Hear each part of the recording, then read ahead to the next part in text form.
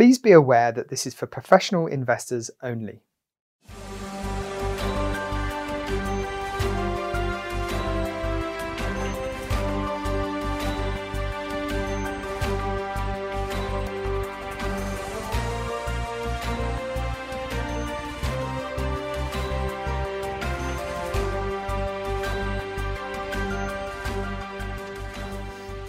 Hello and welcome to your morning espresso. If you're watching this live, it is Wednesday, the 20th of January, 2021.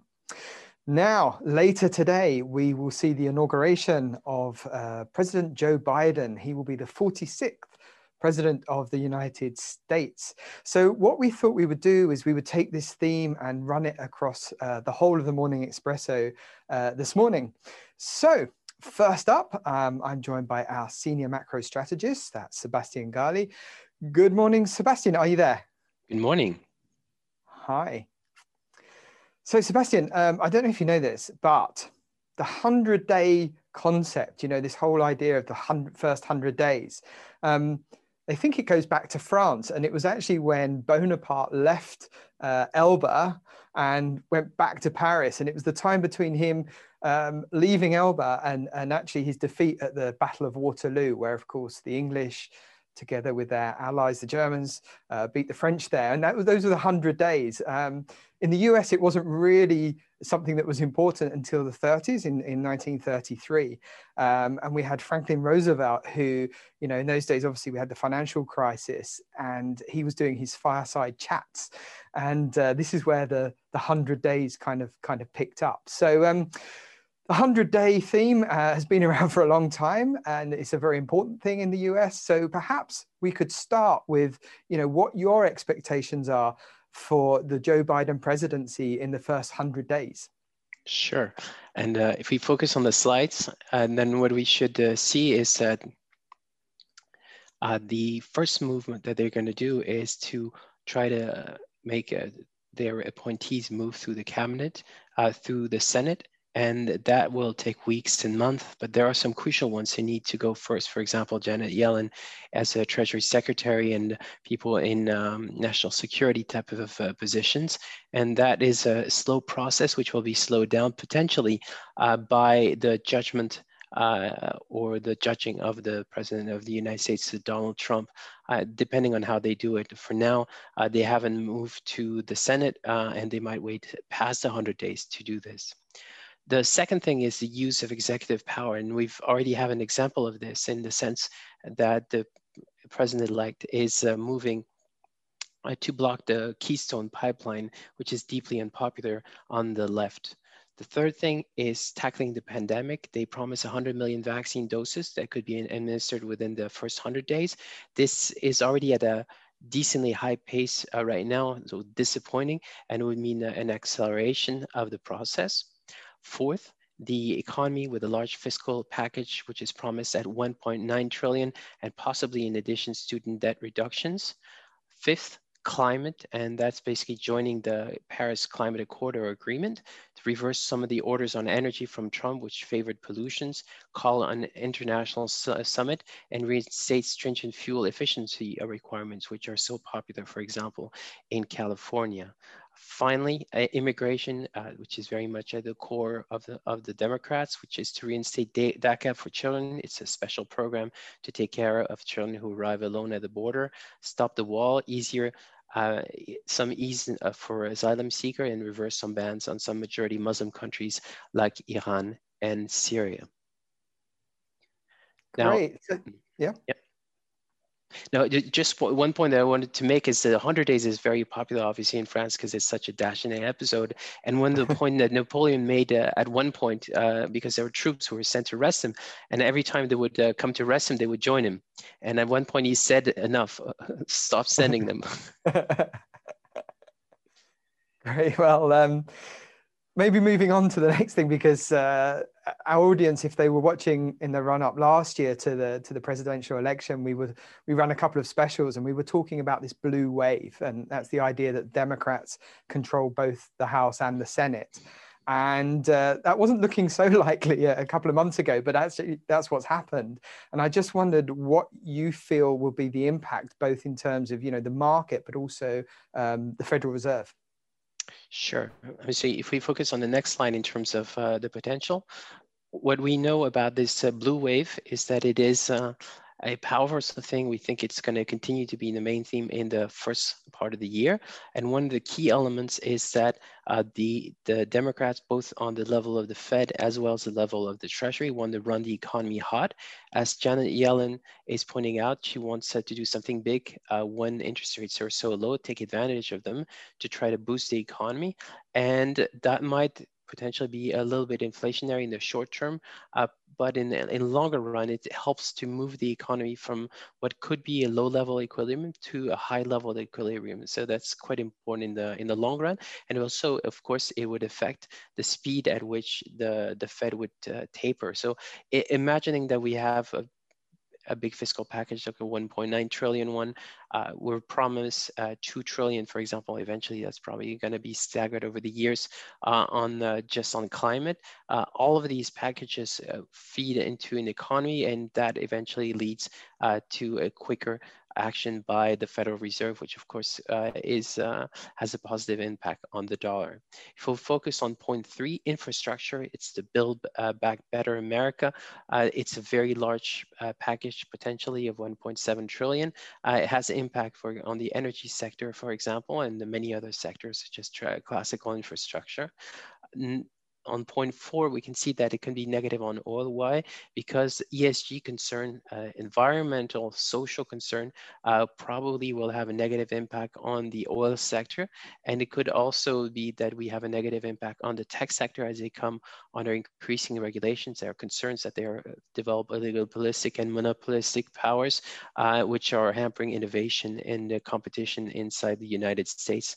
And finally, if the economy does run hot, it's very good for cyclicals. It's very good for value. And overall, it's a very encouraging story for the entire US economy.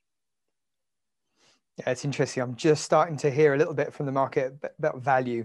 Clients are starting to talk about value right now. So that's an interesting point there. Let's just do the summary in time-honored fashion. And so here we are, the key takeaways. First of all, the Democrats are going to run the economy hot. So the implication is cyclical assets. Sure. Yep. Sure. And one point one should mention is if your economy runs hot and you get a bit of inflation, the Fed will not care. But if you get persistent inflation, then they start to care, and eventually they start to taper and they start to hike. And that has a complex impact. But for now, we don't really care. We are in the process of getting a boost, and the end of that process is a few quarters down the road. And actually, the Fed rhetoric changed towards the end of last year. They were showing a little bit more flexibility in the way that they manage inflation. So I guess they're expecting this coming. Yeah. Yeah. And then secondly, we have Build Back Better America. We have obviously the infrastructure, which is going to be the focus of the rest of the session this morning, as well as ESG as well. So you mentioned the 1.7 trillion over the next 10 years. It's a huge amount of money. And yeah, that's going to have an impact on various asset classes. For sure, yeah. I think it's a very important development, not only on the infrastructure side, but also it's an implication on the green economy. Exactly. Sebastian, thank you again for joining us, and look forward to speaking to you again soon. Right, well, next up, I am joined by Jeremy Anagnos. Now, those of you who are watching Morning Espresso on a regular basis will already know Jeremy. He works at CBRE Clarion. He's based in Philadelphia, and he is the manager of our global listed infrastructure strategy. Jeremy, a very good morning to you. Hey, Paul, good morning to you as well. Hi. It's been a couple of months since we last spoke, and quite a few things have happened in the interim. First of all, we had the confirmation of Joe Biden as the next president, obviously, but then also, the Democrats winning the Senate, which is obviously a big deal, and I'm assuming that this only makes things even more bullish for listed infrastructure as an asset class. But actually, I'd just be super interested to hear, your outlook for the asset class going into 2021. Yeah, some really interesting notes that Sebastian talked about that I'll touch on.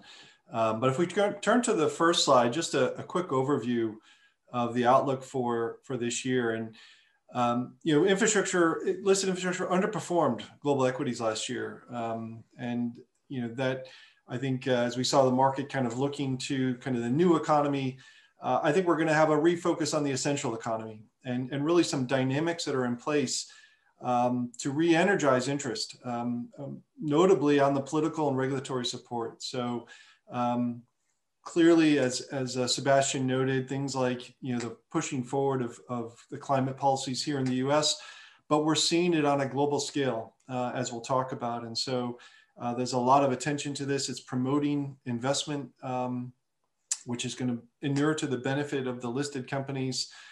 Investors are increasingly putting fund flows into these types of investments, which again benefits the market overall.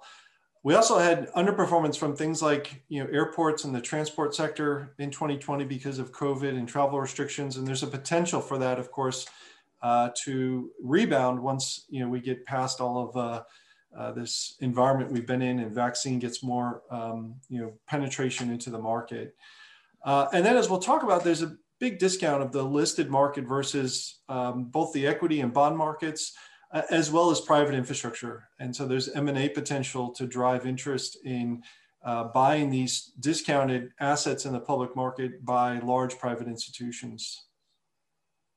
So there's quite a lot to unwrap there, and perhaps we can sort of dive a bit deeper into each of those different areas, because I think each of them are sort of critical to this asset class. But it's interesting that you mention as an alternative to perhaps investment grade in such a low yield environment, infrastructure. What's interesting is you have these very steady, very predictable cash flows.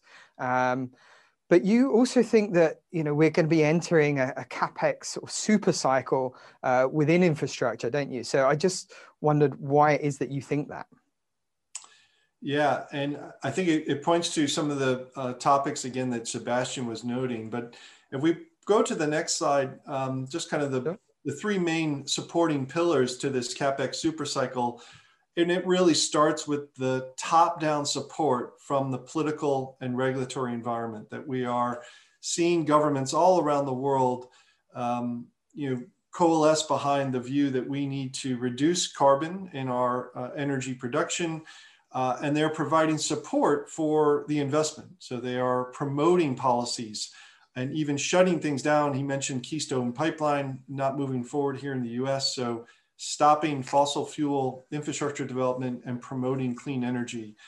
That's going to lead to a massive acceleration. So one of the groups we follow, just recently updated their forecast of nearly doubling the amount of capital needed to spend to reach these more aggressive targets of net carbon zero, and it's both governments and corporates that are promoting this. And of course, it's all in the backdrop of low interest rates. So that very low interest rate environment that promoting capital investment at significantly attractive spreads to the company's cost of capital. Yeah. Yeah, and these are huge sums of money, and obviously it's going to be spread out over many years, but I think the opportunity is coming up very soon. We're talking about that blue wave, and I personally think this is a really big deal for the infrastructure space, because basically there are kind of two main agenda points coming up for the Democrats. The first one is the huge amount of money that they've earmarked for infrastructure spending. And the second one is of course, this Green New Deal, where you have, like you mentioned, the sort of decarbonization agenda and the Build Back Better, like Sebastian said earlier. So, both of these things are going to be hugely beneficial for the infrastructure asset class. Do you see, policy support accelerating under a Joe Biden administration? Do you think that's coming? Yeah, I think certainly based on what we've seen from the Biden administration of what they've talked about, and you can see it in the people that he's promoting to different positions, already re-strengthening the EPA here in the US, which is the federal energy regulator. And then, of course, talking about an infrastructure bill, which will follow, the COVID relief bill or COVID relief bill number 4 or 5, whatever number we're on, that he'll come forward with. But certainly, again, trying to promote investment. But I think it's worth reminding that some of this activity is already occurring. So if we go to the next slide, this policy support, which, just retracing our steps a little bit to the end of December, the US passed some legislation just around Christmas time, including a COVID relief bill. And in fact, part of that bill included a number of measures to support clean energy investment. So even before Biden administration comes in, they extended tax credits for wind and solar, tax subsidies for new types of clean energy investment like hydrogen and carbon capture, promoting investment of renewables on federal lands and things like that. So we're already seeing the US government pushing more towards clean energy support. And as this slide notes, you can see on the right-hand side, just in the last 6 months, across the world, we have policy support accelerating in Europe, in Asia, in Australia, and it's just going to facilitate the amount of investment to ease the entry of these companies and making those renewable investments, providing the financing, and even subsidizing, in many cases, the ongoing need for more innovation and technologies. Yeah, it's interesting, isn't it, that Sebastian chose to choose the word Build Back Better America, because that Build Back Better meme, you find that everywhere. I mean, there's in the UK, it's in Europe, like you say, in Australia, you're hearing it again and again. I think it came from the UN originally. So it's not just a US phenomenon. This is something that really is global. And this transition to clean energy is going to be a big topic for everyone, also in the investment community. So I just wondered now, as a portfolio manager, how can you benefit, or how can you position yourself for this transition? Yeah, and so, half of our investment opportunity set in listed infrastructure are utilities. And as we look to the next slide, utilities are, they play a key role in the entire cycle of energy production, transmission, and distribution. And so they're going to play a role in this clean energy transition through the building the generation and the assets of wind and solar, but also investing in their networks, in the regulated portion of their assets that facilitate, of course, connecting those renewable assets that make it more reliable for us and having the access to that power. And so we invest in integrated utilities, companies like Enel in Europe, Italian-based regulated utility that's a significant developer of renewables. But we also develop in purely regulated businesses as well, like American Electric Power utility here in the US. But they are investing again in these various assets that is going to be supported by this long-term transition to clean energy. And I think a slide like this, if you look at the chart, it's projecting out to 2050, this growth. So this is a long process. It provides a lot of visibility for our companies and an area where we can capture that very predictable and opportunistic way for the companies to invest in this CapEx super cycle. Yeah, exactly. That's the super cycle, right? And we're just starting now. So good time to be talking about listed infrastructure. So we have the regulatory and we have the political support and this environment where we're seeing a shift towards listed infrastructure. But actually, right at the beginning, when you were going through that first slide, you also mentioned, this gap that we're seeing opening up between the private infrastructure space and the listed infrastructure space. And the reason for that is basically there's a wall of money hitting private private markets, and the managers in that space are literally just struggling to deploy that much capital that quickly. So this is going to have an impact on the listed space as well. And I just wondered if you could talk a little bit about that. Yeah, you outlined it very well, Paul, that there's a tremendous interest in the asset class because of its investment benefits, characteristics, that it's not correlated to the cycles. It has an income profile. We'll talk about the benefits of income. But in private infrastructure, you're dealing with a relatively scarce amount of supply of new infrastructure assets. And so there's a lot of competition for those assets. And as we can see on the slide, those private investors are paying a significant premium in terms of multiple evaluation versus where we see the same assets trading in the listed market. So that's crazy, no? Yeah, it's 16 times average multiples paid. This is representative of 128 transactions. So this is all types of assets, toll roads, utilities, renewable assets, communication, and the same universe in the listed market trading at just over 12 times. Yeah. And what this is leading to, these private investors are not, they're very sophisticated. They're going to look for, that arbitrage. And so we're seeing some M&A activity.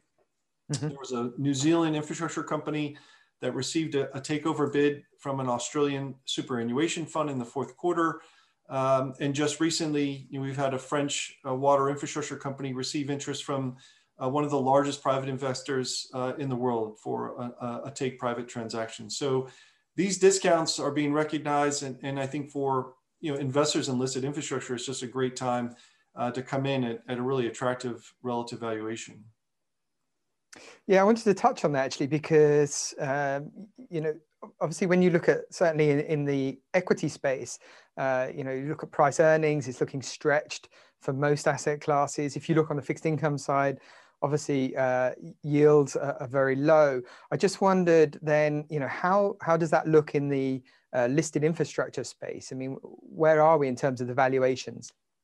Yeah, let's go straight to the slide, because I think visually it helps to see how discounted we are relative to the two major asset classes. So on the left-hand side, the relative EBITDA multiple of infrastructure versus global equities, historically was about a 12% premium.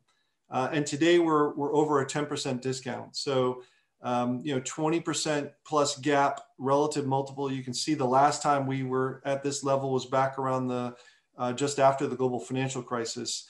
And that's because our EBITDA has held up and our prices have not. So in the equity market, of course, has seen equity prices go up and EBITDA has been challenged.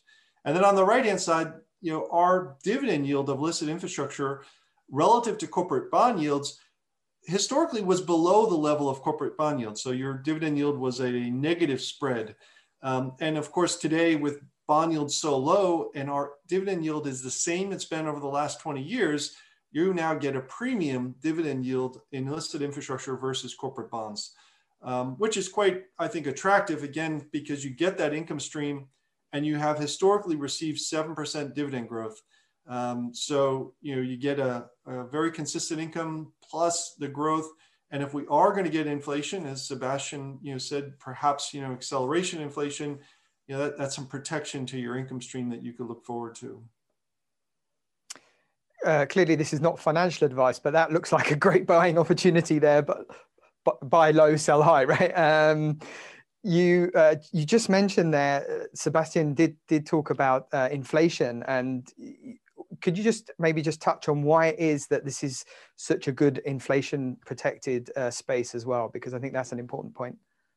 Yeah, it is. And one of the characteristics of why those private investors are coming to infrastructure is the nature of the regulation allows for the companies to earn the growth and inflation in their cost base back. So they are protected, and you as an owner of those assets are protected from inflation. You get to incorporate that in your return, recoup it back from the users of the assets. And it's either explicit or implicit in the structure of the assets. And so, again, in higher inflation periods over time, we have seen infrastructure protect value much better than the broader equity market. Excellent. Good. Well, we've come to the end of the session this morning. So we have our key takeaways, which we're going to pull up now. I'm just going to run through them very quickly. If you would like to add anything, of course, feel free to interrupt me. So first of all, we think that infrastructure is very well positioned in 2021 as we go into a new administration in the US. But actually, as we said, it's a global phenomenon that we're seeing here. And we have this political regulatory support and you mentioned there M&A activity is starting to tick up as well. So a lot of tailwind for the asset class as a whole.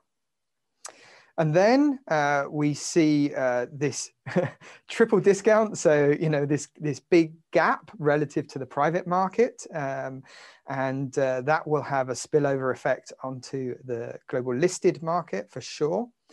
And then, of course, ESG. And, you know, this is another transition that we're going to see to the new economy and sustainable communities and water and so on. A lot of this actually fits in with the UN SDGs. And so we think that, again, this is an important factor for the asset class. That's it. Jeremy, any last words before I say goodbye? No, I think just to say we're looking forward to you know, a new administration here in the U.S., just a bit more stability, and so happy we moved on to Inauguration Day. Excellent. Well, thank you very much for joining us once again. It's always super interesting, and let's see how this plays out. Next Wednesday, the 27th of January, I will be joined by Henrik Stiller of European covered bond fame. I know many of you have benefited from owning this asset class in the years gone by. So certainly one not to miss. In the meantime, don't forget to visit our Stay Alert website. You'll find that at nordea.lu. And there we have all of the previous recordings that we've done, the videos, also podcast versions and Q&As as well. And also, if you haven't already seen it, then please do go and visit our new website, which is Nordea Asset Management, all written together, .com. That's it for now. I'll see you next week.